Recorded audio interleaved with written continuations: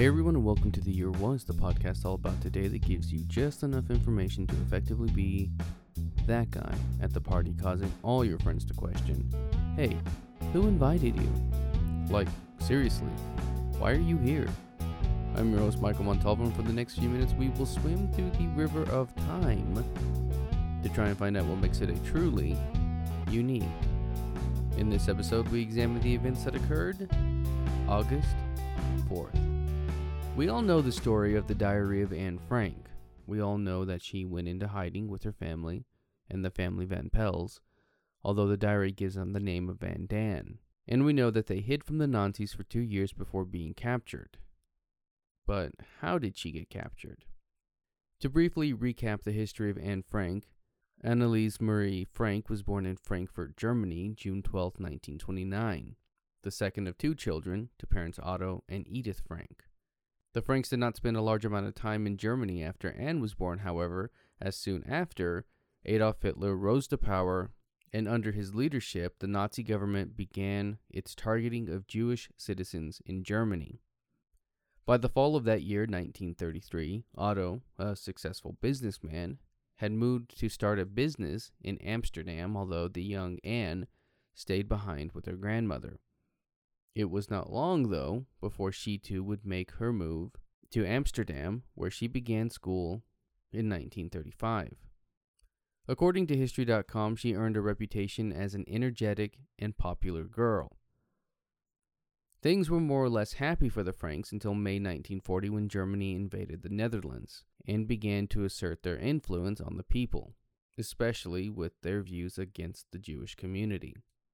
In 1942, Anne's older sister Margot received a letter that caused the family to take action. In this letter, it stated that she was ordered to report to Germany in July so that she could be sent to a work camp.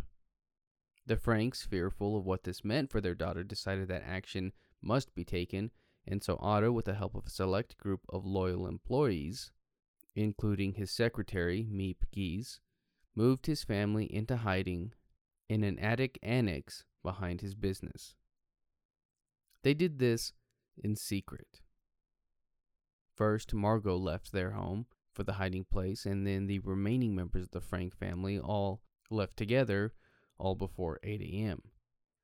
The family was dressed in layers so as not to arouse suspicion by the carrying of suitcases, and they left behind a house full of possessions, food on the counter, and their cat with instructions on how to care for it.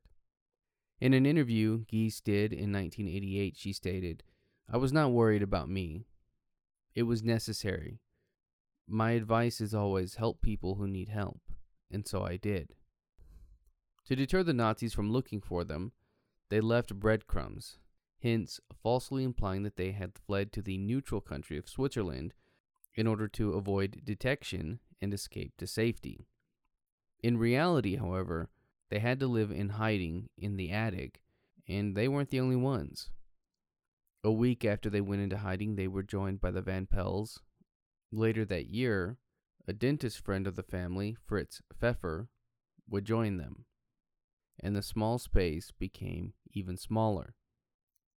They had blackened out windows so light would not shine through, and they had to avoid running water or making noise during the day so as not to reveal their secret hiding spot.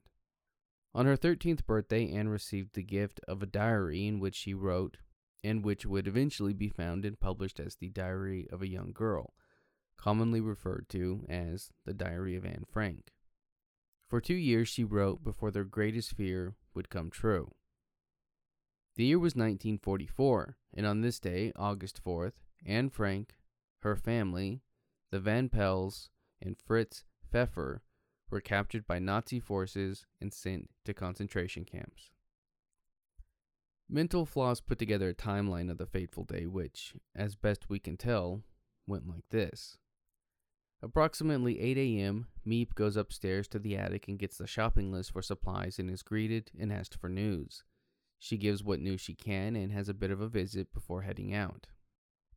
Sometime before 11 a.m., a phone call from an unknown person is made and informs the Sicherheitsdienst, the pronunciation on that was terrible, It's the intelligence agency of the SS, and from here on out, I'm going to refer to them as the SD. The call informs the SD that there are Jewish people hiding in the office.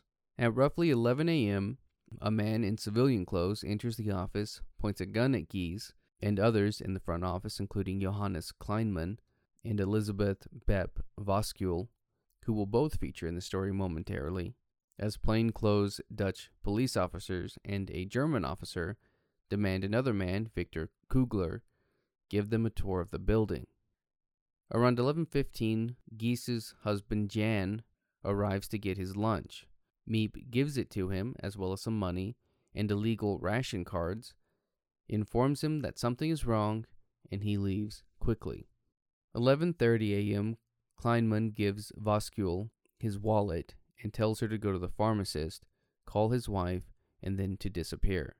At 1 p.m., Kleinman is instructed to give the keys of the office to Miep Gies. He refuses initially, but then does as he's told. At 1:15 p.m., Miep is taken into her office by a Dutch policeman who asks that a car be sent. The German officer comes in and they confront each other. Approximately 1:30 p.m., the sound of the Franks, Van Pels, and Pfeffer can be heard as they come down the stairs.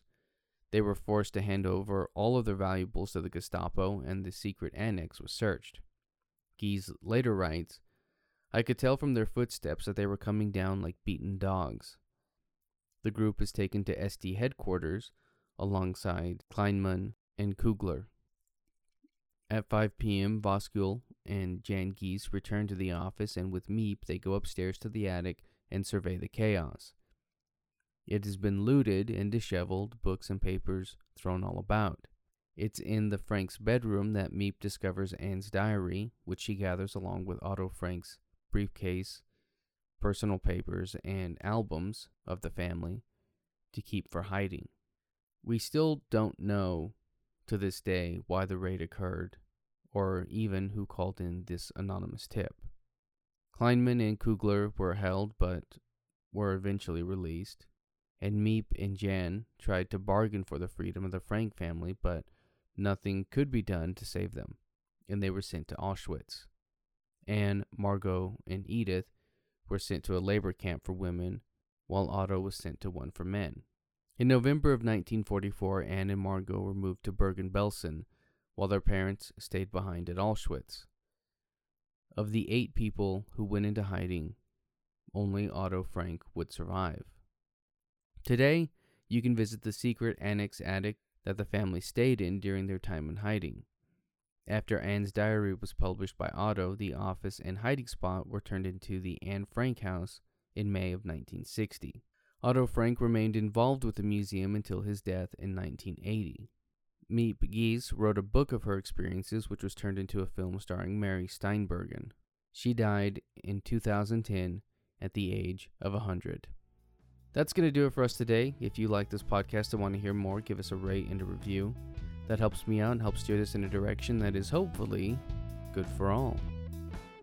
If you're watching this on YouTube, you can find the Year Was audio version on your podcast app of choice. You can find me on social media and at YouTube at the Apple Cider Club. And as always, I want to thank the Tim Kreitz Band for our musical theme.